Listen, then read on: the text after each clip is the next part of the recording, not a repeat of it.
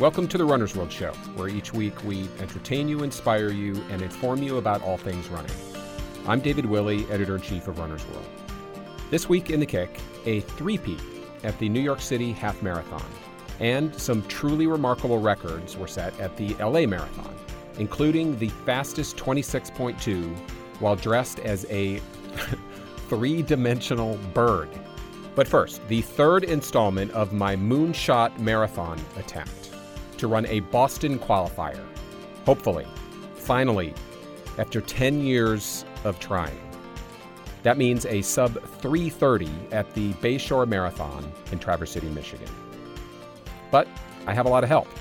I'm being trained by a team of experts at Nike, the same team that is training 3 elite athletes who are hoping to break the 2-hour marathon later this spring. Among those experts is my running coach, Julia Lucas. I have learned so much about training and about running and my own physiology and even some things about myself I didn't necessarily expect to learn. Trust me, it has been one of the most humbling but also enlightening journeys I've ever taken. That's coming up. Thanks for listening. For a recap of where I stand in my Moonshot Marathon quest, I thought it would make sense to begin where we left off in the last episode where we talked about my moonshot. That's episode 41. It's part of a conversation that I had with Brett Kirby, who is the lead physiologist in the Nike Sports Research Lab. At the end of our conversation, I asked Brett straight up, did he really think I could do this at my age, given the time that we have? We're sure going to try. I think the most important thing is that we need to make sure we don't get injured. And so we need to take a nice, gentle progression, not load you up too quickly, and then build that load in a safe manner. Injury would be the number one reason we would not be able to attain that. So assuming we get past that, I definitely think it's feasible. Our whole team will work on all the aspects to make sure you can cut off those minutes and qualify. Don't get injured. Injury would be the number one reason we would not be able to attain this BQ. So, how ironic that a few days after this conversation, I stepped out onto my back patio to do a Sunday morning 12-miler and felt this sickening ripping sensation in my right hip flexor. I was hurt already. This was supposed to be week 1 of my genius training plan. Instead, I barely ran for a week. Mostly, I just stressed out and did lots of icing and heating, and I had 3 massage therapy appointments. My usual massage therapist got the flu, so our producer, Christine Fennessy, put me in touch with Rosemarie Rotenberger, a local massage therapist who is beloved by cyclists and runners because she knows how to fix our problems and get us back out where we want to be, which is on the roads. All right, it came on. Rose is really strong. She has probably the strongest hands I've ever encountered on anyone's massage table. And after about 30 minutes, her diagnosis was this. My glutes were off. My butt muscles, they just were not firing, or at least not doing the work that they were supposed to be doing. And as a result, other muscles, especially my hip flexors, my psoas muscles, the quadratus laborum or the QL in my lower back, those muscles were overcompensating and becoming tight and inflamed. Often there's a crossover effect with these kinds of situations. If there is an imbalance or something's not working right on the right side of your body, you will feel pain somewhere on the left side of your body. But Rose said that my glutes were off on both the left and the right side. After digging into my hip flexors and lower back and QL and quads. But she did not think there was any kind of tear in my hip flexor, which was incredibly good news. So she and Coach Julia cleared me to try a very easy 20-minute run a couple days later. So after warming up for 10 minutes on an elliptical machine, I ventured out very anxiously. I felt like the Tin Man, rusty and logy. But I got through it. The next day, my hip was pretty tight and sore, and it grabbed at me if I tried to extend my right leg behind me at all. So I rested again. The day after that, I did a very easy 4 miles, as instructed, at my long run pace, which is 8 minutes and 30 seconds per mile. It felt impossibly slow at times, but also alarmingly like tempo pace at others. The next day, I saw Rose again. This is what my finely tuned training plan had devolved into. Ice, heat, Rose, a careful run, try not to sit down so much, try not to freak out. The next day, another 4 miles. But this time I felt much better. I ran easily at 8:30 pace and even finished the last 2 miles under 8-minute pace, even though I knew I wasn't supposed to. But my hip felt fine, and I just couldn't help myself. I was obsessed with the time that I was losing and not focusing enough on doing what I needed to do to get better. I was holding on too tight, in more ways than one. I'm sure the fact that this very audacious goal is being played out in public added a bit of vulnerability to the situation, and an anxiousness pervaded my days. I desperately wanted to feel like I was getting back on track. But before I could, I needed the all clear from Coach Julia. So she came out to the Runner's World offices in Emmaus, Pennsylvania, to do her own evaluation.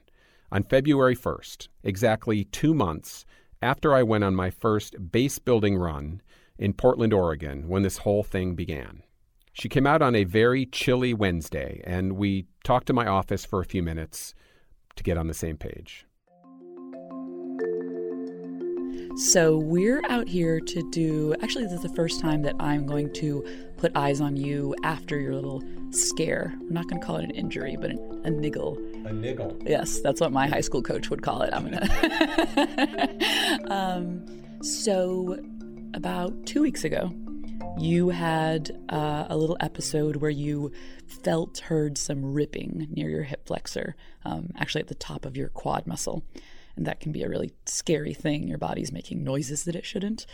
But it's not necessarily catastrophic if you hear ripping. That doesn't necessarily mean there's a tear. Bodies are complicated things, and especially if you put them through many, many miles, you can have little bits of what most people would probably know as scar tissue, but really are fascial overlays where there's sort of sheets and cords that are built up over body positioning over many years of lack of mobility and lack of flexibility. You're messy inside. You're messier than an anatomy picture would have you believe. So we're still not 100% in the clear with this injury yet, with this niggle. But where we won't be 100% in the clear until you are running your very fastest, and I can completely take the brakes off and not worry about you anymore. A coach by nature is a worrier, so I'll continue to worry a little bit, but you shouldn't. I will. So workout we're doing today is we're going to start with an easy warm-up jog, and then we're going to go over your warm-up routine. Then we will go through a short workout, more of a linker workout. Usually we'll at the beginning of a workout, we'll talk about whether it's working more on aerobic side or your anaerobic lactate tolerance or flushing. And this workout is really to make a bridge between a week off to easy running to next week, a real bulky solid workout. So the workout will be after the mile warm-up, 6 minutes at marathon pace, 5 minutes at half marathon pace, 4 minutes at 10K pace, 3 minutes at 5K pace, and 2 minutes just off mile pace, not quite getting there. With 90 seconds in between each interval. I am going to do something that you're not going to be happy with. I'm going to take away your watch. Oh, no. The long-standing runner. Yeah, part of me is very uncomfortable with that idea, but there's another part of me that loves it. Because I find myself, even yesterday on the 4-mile easy run that I did, and one of the things that you've been getting me focused on is doing my easy runs at a slower pace than I was doing them. I was doing them a little bit too fast. So I'm aiming for 8:30 pace on my easy runs. So cut to me on my 4 mile easy run yesterday, looking at my watch, 4 or 5 times a mile because I'm so stressed out about being at 8:30 pace. And I kind of hate that. And I know we're going to get to the point where I will know whether I'm running 8:28 pace or 8:35 pace based on how it feels. But I'm not there right now. I'm sort of grasping for that level of comfort. And so I kind of actually welcome the idea of taking my watch off and just running today. But a little bit of the feedback that you've been giving me is that you've been struggling with pace and kind of force it a little bit. A tear, any soft tissue damage is oftentimes linked to just pushing when you shouldn't. So before we go out and run, I want to make sure that you're warmer than maybe you have been. I think that you tend to underdress a little bit, like most devoted runners. We're such a sport of toughness. I am a runner because I can take the cold. But elite runners overdress, and because they really respect their machine and want to take care of it, you warm up your Maserati, and your body is infinitely more miraculous and complicated and precious than your Maserati. So you should warm up your body as well. What did you have in mind? I have in my bag sitting right next to us here, I've got a pair of tights and a pair, like a base layer, a compression short like base layer. They're not compression. They're just like, it's basically underwear. That is great. For a regular run, that would be perfect. Moving forward in the future, for speed runs, I'd like you to wear a pair of sweats over that. You want to feel too hot before you begin a speed portion of a workout, and that's only for your speed days. But when you're moving fast, you're putting a little bit of pressure at all the connections of your body, and you had a little problem that we think was in the origin of one of your quad muscles. And so we really want to protect those areas that don't get as much blood flow, and we can do that best by keeping everything warm. And in speed runs, you have a larger range of motion and just put a little bit more pressure on those tendons, so we want to take care of them. And today is a gentle workout, so I would have let you know beforehand if we were doing 200s and you really need to do that. So if that doesn't happen today, that's fine. All right, well, I'm going to get changed. Let's go running. Do I sound like I am chomping at the bit to actually go running? It's a beautiful day. I can't wait to get out there and actually run. David, you have texted me that you're chomping at the bit and emailed me that you're chomping at the bit. And now you're telling me you're chomping at the bit. I believe you. All right. So let's go then. We walked out the back door of Runner's World HQ to begin our run. All right. You came out of the locker room with just such assertion. You're ready to go. Ready to go. So you are going to want to start too fast. I'm going to take your watch immediately. Wow, right now? Yeah, right now. And ask that you actually start slower than that 8:30 that I've been holding you to. Okay. Think more about 9-minute pace for the first 3 minutes. Just truly a warm-up. Do not think about logging miles at that point. Okay. Warm-up pace. 9-minute pace. Yes. Yeah. Whoops, I'm running. Gravity is moving forward. Julia wants this to be the new start of all my runs, to begin at 9-minute pace and gradually let myself fall into 8:30 pace.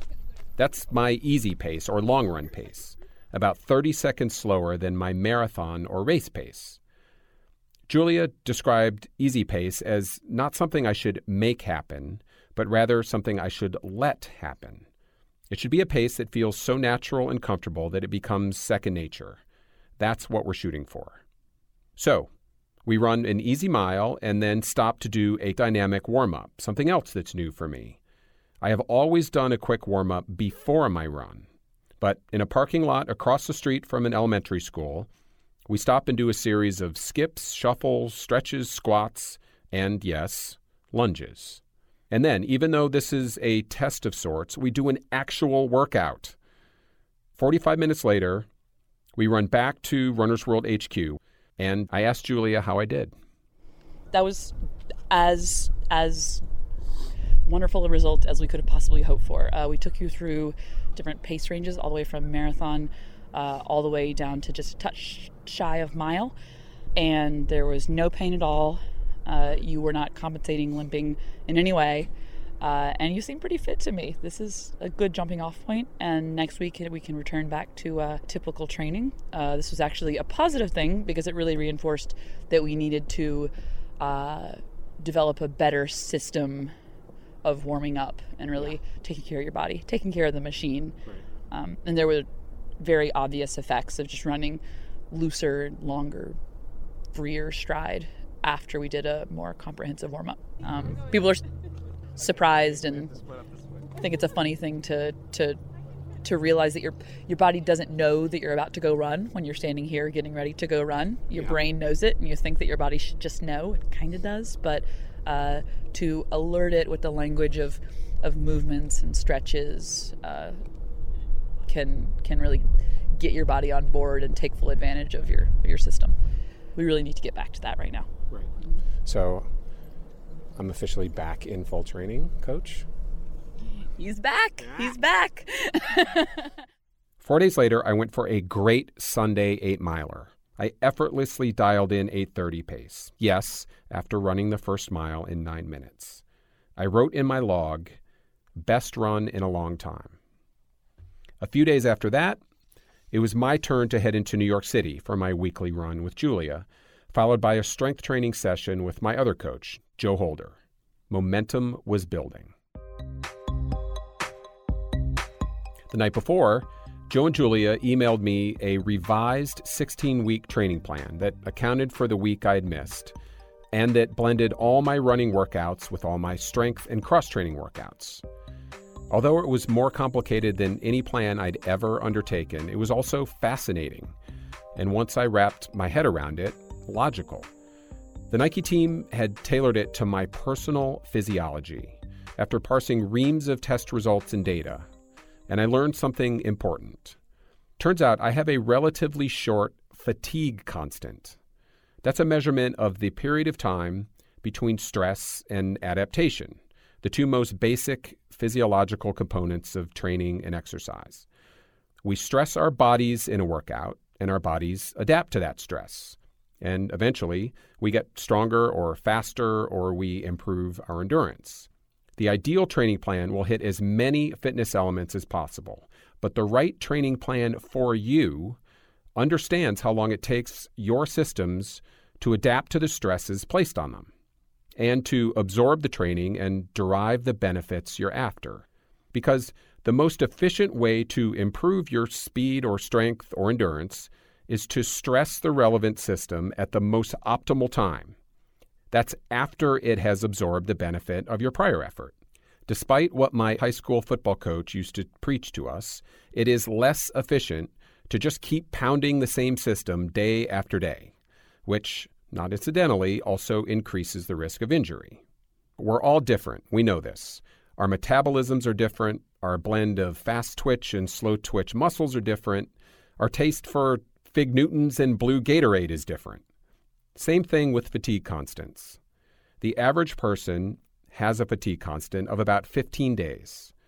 This is why Julia initially told me in mid-January, when we were just getting started, that my 16-week training plan would likely be broken down into 2-week microcycles.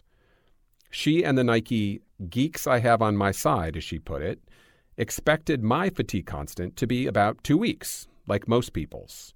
And therefore, the plan would use 2-week microcycles to stress and improve a range of fitness systems and get me ready to run a BQ in May in the most efficient way possible. But the team had been collecting a lot more data, and I'd gotten a lot more fit than I was at the end of last year. This newer data showed that I actually have a shorter than average fatigue constant, about 11 days.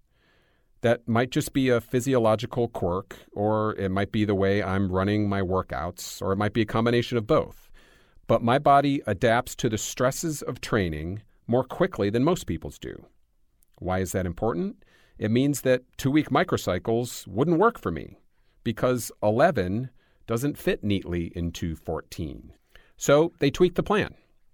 My overall framework would still be 16 weeks long, but it would be broken down into 4-week microcycles with 3 weeks of staggered workouts aimed at each fitness zone, followed by 1 recovery week of relatively light workouts to make sure I didn't get injured again along the way. The point is that within each 3-week period, the plan would alter my workouts in a way that was most efficient for my physiology. During that breakfast conversation in mid-January, Julia also talked about another physiological quirk. I have a short, dramatic cycle of depletion and replenishment of glycogen stores. A simpler way to say this is I have a brief, intense rate of recovery. Glycogen is what our muscles burn as energy during exercise. It's our fuel. I burn through my fuel relatively quickly. I fall hard and fast, as Julia put it. But I also bounce back relatively quickly. Unlike someone who takes longer to run out of fuel but also needs more time to recover, I cannot pack too many hard workouts into a short period of time. For me, it's all about getting as much as possible out of each workout. So my plan has at least 2 days of recovery between hard anaerobic workouts, such as speed work or intervals, aimed at improving my lactate threshold. All of that is what Julia and I discussed during our nice, easy 9-minute first mile of our run in New York City. Just as we did in January, we headed out to run alongside the Hudson River. When we got there, we began 4 one-mile repeats, run at 7:25 pace, right at my lactate turn point. The first mile felt great. In fact, it was a few minutes fast. Julia ran beside me with that effortless former professional stride of hers and let me track the pace. Halfway through the second mile, I felt the slightest of twinges in my left calf. Huh, I said out loud, that's weird. Over the years, I've had calf strains and hamstring woes and Achilles tendonitis. I knew that sometimes these little twinges go away, but I also knew that sometimes they don't. Julia asked if I thought I could finish the mile.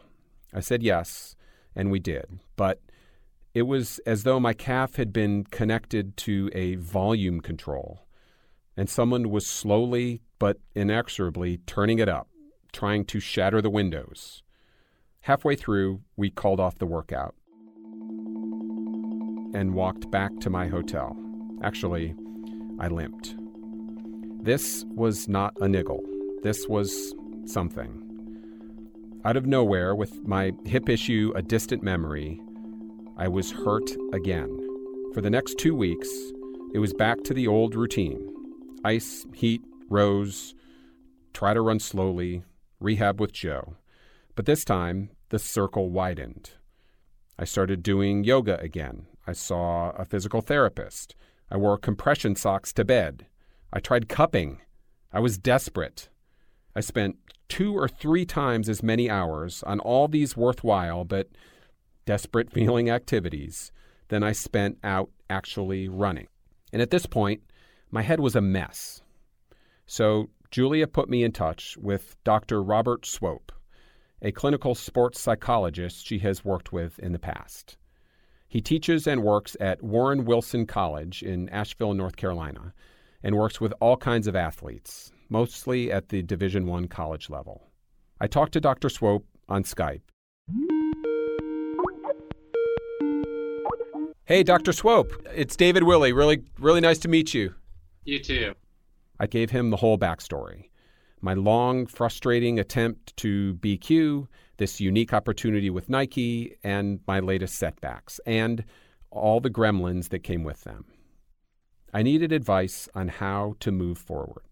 Well, that's a great introduction, and I've got a lot of questions, but first I just want to say it's really exciting, and I think one of the strengths of this whole project is that you really are a part of this Moonshot program, and I mean, independent of the fact that you're getting amazing technical training and advice and data-driven experiences, I think even bigger than that is the fact that you're running for something really, really big.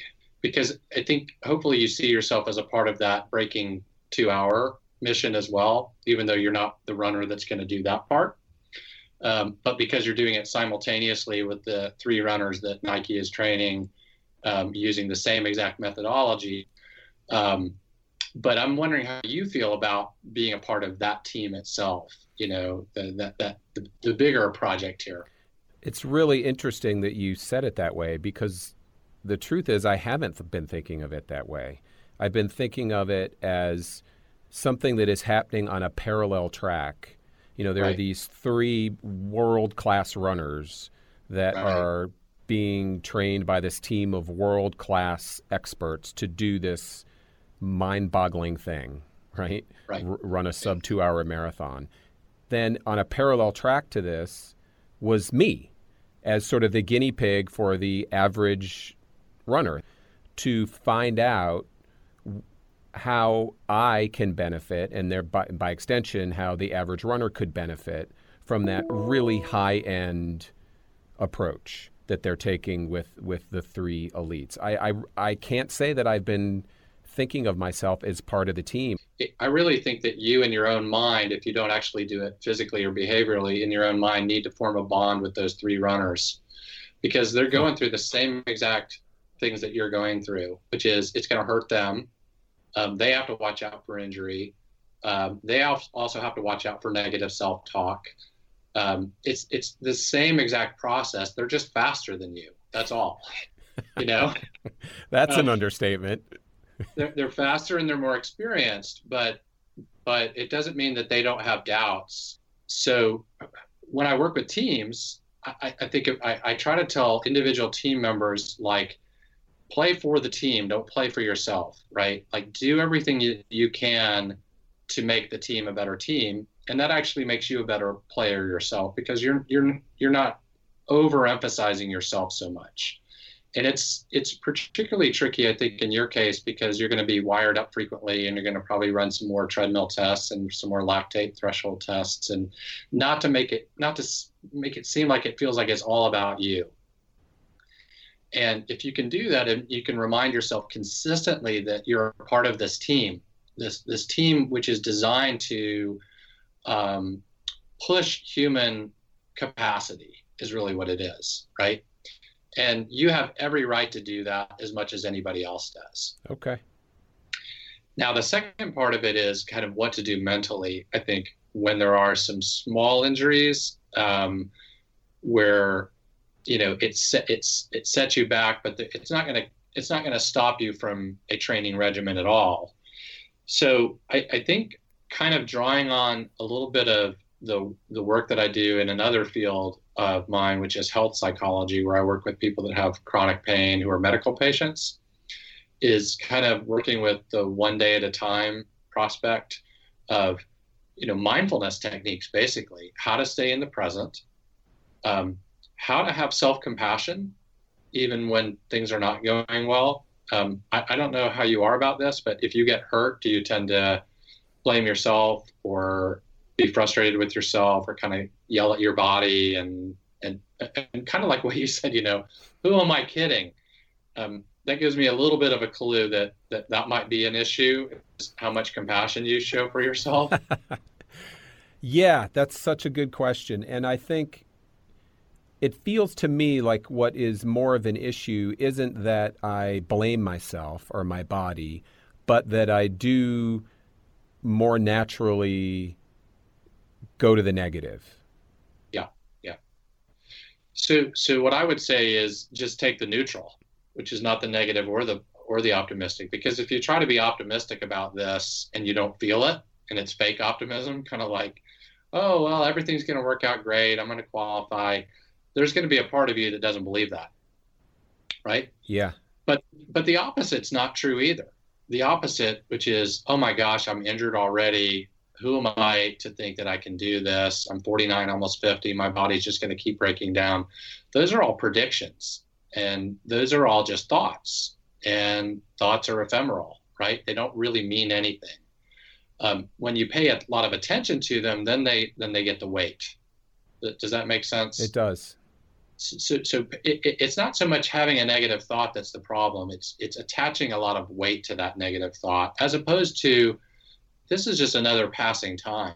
If your kids are anything like mine, they spend a lot of time driving me crazy, and I have a lot of thoughts when I come home that are negative, about the amount of stress that I experience from them. And then if I do something that I don't like parenting wise, then I yell at myself in my own head. Then I say to myself, oh, this is never going to change. I'm never going to be close with my kids, or I'm going to always be a lousy parent, or I'm going to be just like my dad who just spent too much time yelling, right? It's all these predictions about who we are and who we're going to become that are really only based in the head, right? If we're honest about this, David, you have no idea how fast you can run in May. I mean, you really don't. Like those numbers are just numbers. I mean, it's probably not likely that you're going to go sub 3, but right. But it's possible that you could go sub 320. I mean, who knows, right? Or you might go 350. We don't know. You want to go 327 or below. We know that, and that's fine.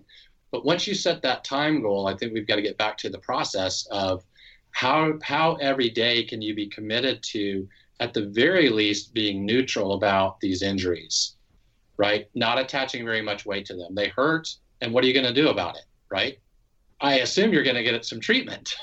Yeah, I'm glad you mentioned that, because I've been getting a ton of treatment and it's been very time consuming, but I have embraced it for sure. So I'm sort of getting after that stuff with the same level of commitment and passion, but there still are these nagging doubts in the back of my mind. Right. And where do those nagging doubts come from? Well, I think they come partly from history. Right. Because it almost feels like that Groundhog Day phenomenon, right? Like, well, here we go again. Why did I think it was going to be any different this time? Because some experts, at Nike are involved. They're amazing, but my body is still my body. Right. They didn't clone me. All right. So let's go ahead and stop that, and let's just label that for what it is, which is a cognitive error. Okay. So it's a cognitive error in that you're using the past to predict the future. If you're going to be successful from a mental standpoint, you're going to have to basically say, I'm not going to take the past at all. The past is not going to influence my thinking about this, because 6 weeks from now, you don't know where you'll be. And it's possible that the 2 weeks that you had off actually put you in a better place 6 weeks from now than you would have been had you run those 2 weeks. Okay. That's a possibility. Maybe it's less likely according to the trainers and the experts, but we have to include that in the realm of possibility, because in all of it, we're just making predictions, right? Predictions about how much time you can shave off, what your potential is, all that kind of stuff. But if that's what ruled sports, then we wouldn't have these amazing performances, right? Right. So I think, even in desperate circumstances, and yours aren't desperate at this point, but they're challenging, and they're not the way that you wanted it to go. But that's probably the way these 12 weeks are going to go. And I think I would frame that and reframe that it's not because you're 49 or 50, it's because you're human, right? Everybody suffers setbacks. And it's the same thing for you, I think, is that embrace the fact that you're doing the things passionately and with full commitment that you need to do to set yourself up to succeed. And then stop there with your brain, right? Easier said than done, but that's something that you can practice, which is every time a thought comes up of like, where am I going to be 10 weeks from now? Or who am I kidding? Or all the lights are on me and I'm going to disappoint people. Every time those thoughts come up, you need to be a little bit clinical about this and label those as cognitive errors. Cognitive errors. Okay. Cognitive errors. It'd be like a training error right now. You're not going to go out and run 200 repeats times 20, with 10-second rests at 90%. That would be a training error, right? Injured or not. Yeah. So the same thing is you want to use that same devotion that you have to doing the right things physiologically and biomechanically and nutritionally and sleep and all the things that help you achieve physically, devote that same thing to your brain. So I think when those thoughts come up, don't yell at yourself for having them, right? Don't say, oh my gosh, this is just the worst thing ever. Is just take a really neutral approach to them and say, oh, that's a cognitive training error. And let that thought go and replace it with the thought that you need, which is, what am I doing today to move towards the process and the pursuit of my own excellence. I really do want to come out of this process with a better mental game. Specifically, yeah. I talked about growing, and I do want to get better in lots of areas in my life by going for this moonshot. But specifically, I want to improve my mental game. And aside from the things that we've talked about, are there any other components of having a really solid mental game that you think I should start thinking about? So we've talked about a few of them, and then the last area I would just say is some visualization. So Billy Mills, for example, visualized about a dozen times a day for short periods what he wanted his race to look like. Wow. And so when he actually ran that race it was in October of 1964. It was a little easier because it's a track, right? And he was able to see like where he was going to be in these 200s, et cetera. But he also knew that on paper, he was about 2 minutes behind the fastest guy in the world at the time. His name was Ron Clark. And so he had to visualize a way that he was going to pick up his pace without falling apart. Yeah. And so he spent, a tremendous amount of time visualizing what that race was going to feel like. And I think by the time he got there, he had run it so many times that he just got into autopilot. Yeah. And by the way, he felt really bad in that race. Right. Because he went through the 5K, the halfway mark, as fast as he had ever run a 5K. And he still had 5,000 to go. So that's another thing to envision too, is you can be in the middle of this Traverse City Marathon. You could be at mile 18 at 20, and in your visualization, you can visualize feeling like a bonk is coming on and how you're going to respond to that. Mm-hmm. Because if you don't see that and then it comes on, you're likely to stop or slow down tremendously. Yeah. And so you may actually, I don't recommend visualizing, bonking every single time you visualize, but throw that in there every once in a while where you get the start of that feeling about, and then how you would use your breathing and staying focused in the present moment and a pursuing attitude rather than a protecting attitude, if you know what I mean? Like that you're pursuing a goal rather than protecting something. Like, I think that mindset is important in this moonshot.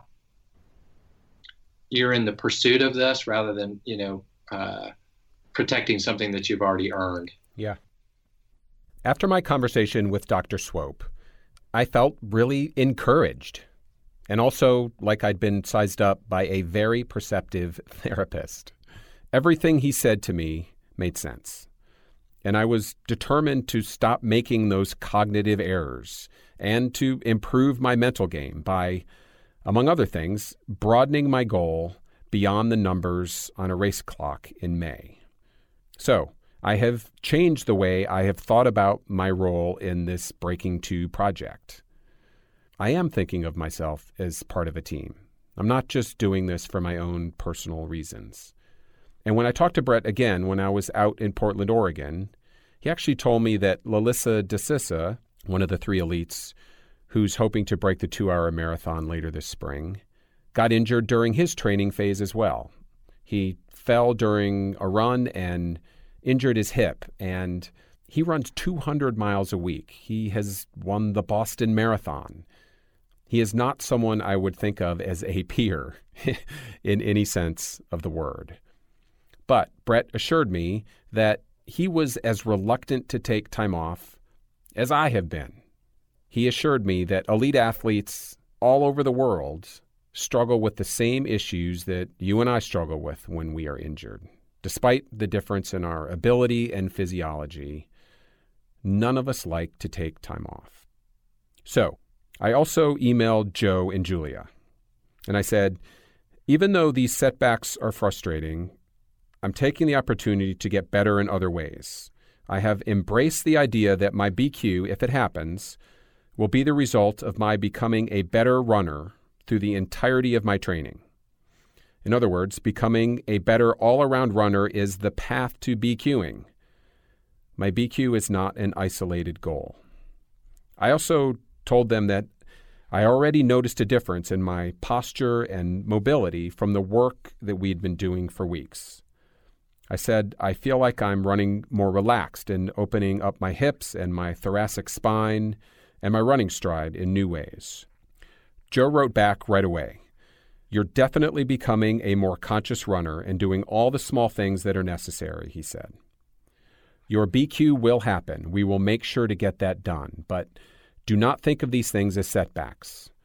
They are just your body giving you feedback as it is pushing along this journey." But the fact remained, I still hadn't really gotten into my training plan yet. And that had more to do with my body than anything else. My machine, as Julia put it. And to get my body ready, I would be spending more time in the gym with Joe than out on the roads with Julia, and truly understanding what it was he was trying to tell me. That, and the search for the cause of this latest injury, as well as a cure for it, will be in an upcoming episode.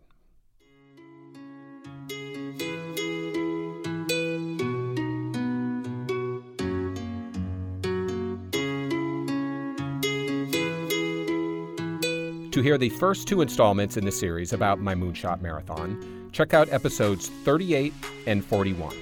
You can also find our coverage of Nike's Breaking 2 project in episodes 33 and 44. Coming up next, a recap of the NYC Half Marathon.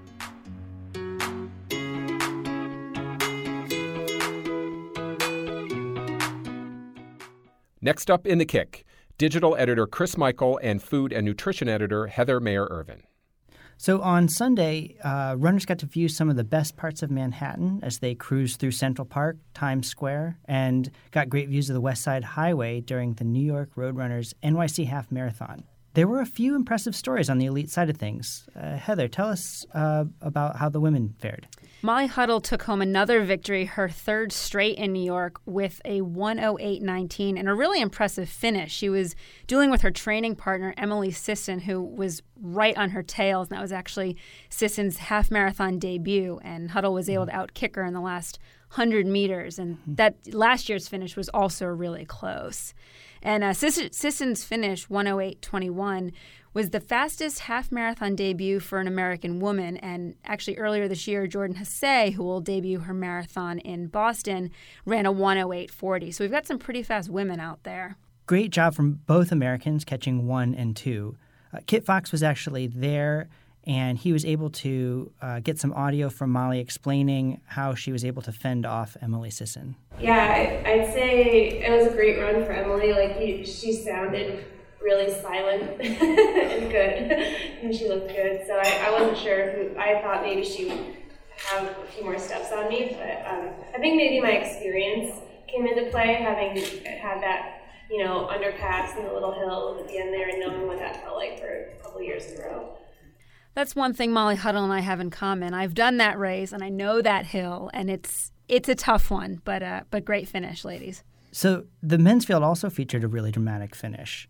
Ethiopia's Feisa Lilesa finished in 1 hour and 4 seconds.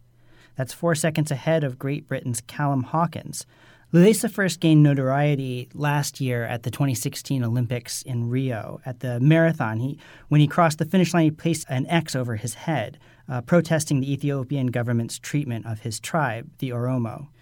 Because of his actions at the Summer Games, Lilesa's been living in Flagstaff on a special skills visa. But at the New York City Half, he made the same gesture again as he crossed the finish line. Well, there was a good moment with his family after the race. Yeah, there was, actually. So in February, he reunited with his wife, son, and daughter after more than 6 months. They came to New York City to watch the race, and his daughter ran to hug him immediately after he broke the tape. So there's a really sweet picture of him holding his daughter's hands after the race.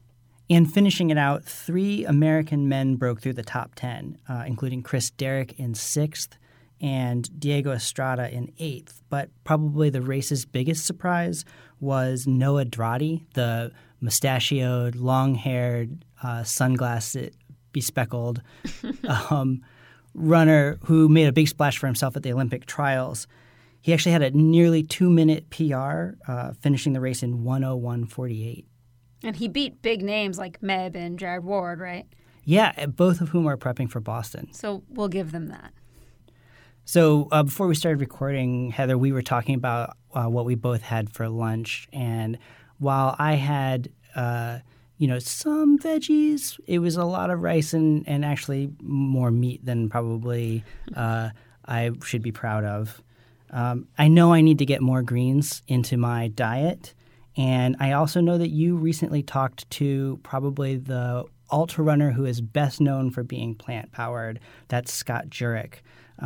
He shared his tried and true tips for getting more greens onto the plate for the March issue. What were your big takeaways working on that article? Working with Scott is always a lot of fun. He's a great person to work with, great runner. And, one of the big takeaways was, you don't have to do this all at once. So if you sub out your animal products slowly, and again, this isn't to say you have to ditch animal products altogether, but just getting more plants on your plate. So, if you I'm not going to have a burger this week, I'll have a grilled cheese. And then you have the grilled cheese with, a tomato and greens. Like those are ways to kind of cut back down on your meat consumption and get more greens. Okay. But so my biggest concern is I'm always worried about getting enough protein. One question is how does Scott get enough protein in his diet to fuel himself? So protein is a big concern among vegetarian and vegan runners, plant-based runners. And actually another one is B12, but that's for another discussion.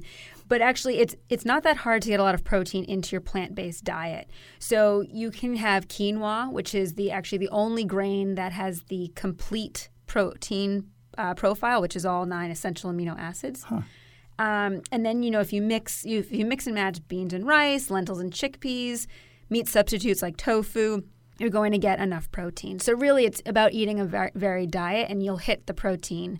B12 is more, you need the fortified foods because that's only found in animal products, almost exclusively. Well, thank goodness for quinoa. I know that's definitely a big part of my lunch bowl experience. Well, and so even Scott admits he went from being a meat and potatoes guy to vegan, but it didn't happen overnight. So maybe there's some hope for me. There is. And, that's another reason why I love working with Scott is he eats the way he eats and he'd love for you to join him, but he's not going to push it. And he's going to give you tips that anyone can follow. So, for example, a few of his tips, pick one meal a week to go plant-based or vegetarian. Just one. And then before you know it, it might be 2. It might be 3, but it doesn't have to be. Just doing once a week, though, that seems attainable. Another one, and a lot of people do this already, is to hide those leafy greens that we need into a smoothie. Don't then load the smoothie up with sugar, but, smoothie, yogurt, some fruit, a banana, and then you're getting that into your diet. And another one that Scott, this was interesting, he would eat a lot of ethnic cuisine because of the spices, which he really liked, and that sort of lent itself to a new diet, much of which was vegetarian. And this was just a really cool, different way to get more vegetables on the plate. And that's ultimately what the piece was all about. Okay, so big takeaways. Quinoa is a complete protein. I can sub out some animal products for plant-based ones. Make one meal completely vegetarian or vegan, and try some smoothies to hide the dark leafy greens. And that'll work for your kids, too. All right. I think I can get this. And so for our last story, we're going to Los Angeles. Back to Cali. We had a big race last week. Nearly 20,000 runners ran in the Los Angeles Marathon. But we're talking about this story for a different reason. There were a handful of runners who set a world record. Chris, can you tell us a little bit about that? Well, so this year, the Guinness World Records partnered with the event to provide on-site verification of records. This is something they've done for other races, but this is the first year that they did it at the Los Angeles Marathon. So, and of course, when Guinness is there, people are going to try and set wacky records. When wacky records are being set, this is the Kicks bread and butter. So what stood out to you, Chris? Okay, so first off, there were 8 official world records set. Some were existing and some were brand new.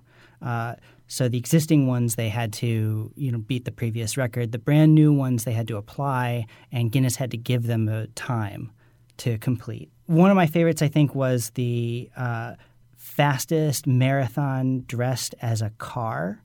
And this was set by Nicholas Pogu, who won in a Mario Kart costume, which brought me immediately back to my youth playing a lot of video games. But he didn't have to dress up as a Mario Kart, right?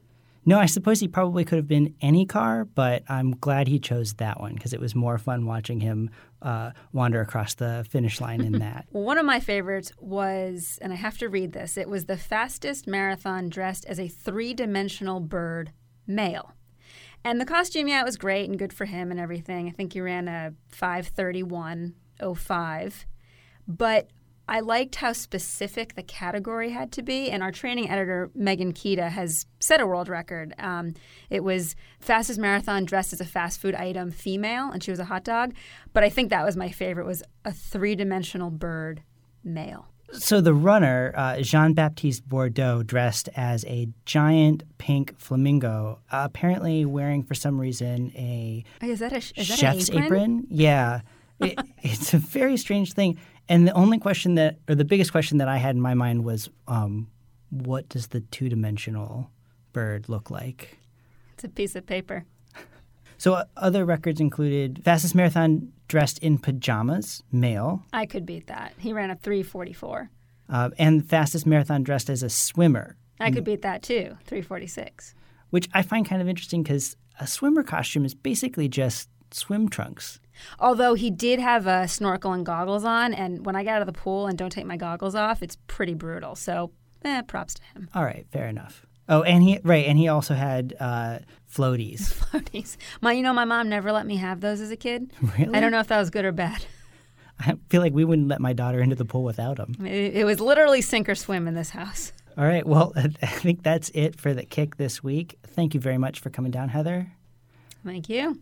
All right, we'll see you next week. Okay, before we call it quits this week, a few things for you. First, if you haven't done so already, send us your training questions. Maybe you're looking for a great hill workout, or maybe you're wondering why hills are so damn important in the first place. Or maybe you're curious if you can get away with a 3 days per week training plan for a marathon. Whatever your training-related query is, send it to us. We have another training roundtable coming up on the show where we will answer listener questions, and we just might answer yours. Email us your question at rwaudio@rodale, RODALE.com, or message us on Facebook at rwaudio, or tweet us at rwaudio. And that's not all. We also are looking for your stories on why you started running. Maybe you started to lose weight, or to find a community, or to overcome some kind of personal tragedy. If you've got a great story to share and you're planning on being in Boston in the days before the marathon, email us the condensed version of who you are and why you run, or message us on Facebook. You might get the opportunity to record your story with us in Boston and be featured on a special episode of Runner's World's Human Race podcast. And finally, we'd like to give a shout out to the Outside Podcast. The Outside Podcast brings Outside Magazine's tradition of literary storytelling into the audio world. Their Science of Survival series presents sound-rich, immersive stories about how people endure extraordinary events. In the latest episode, the show chronicles the remarkable recovery of an extreme athlete who survived a paragliding accident, then went right back to the high-risk sport that nearly killed him, even without the use of his arms or legs.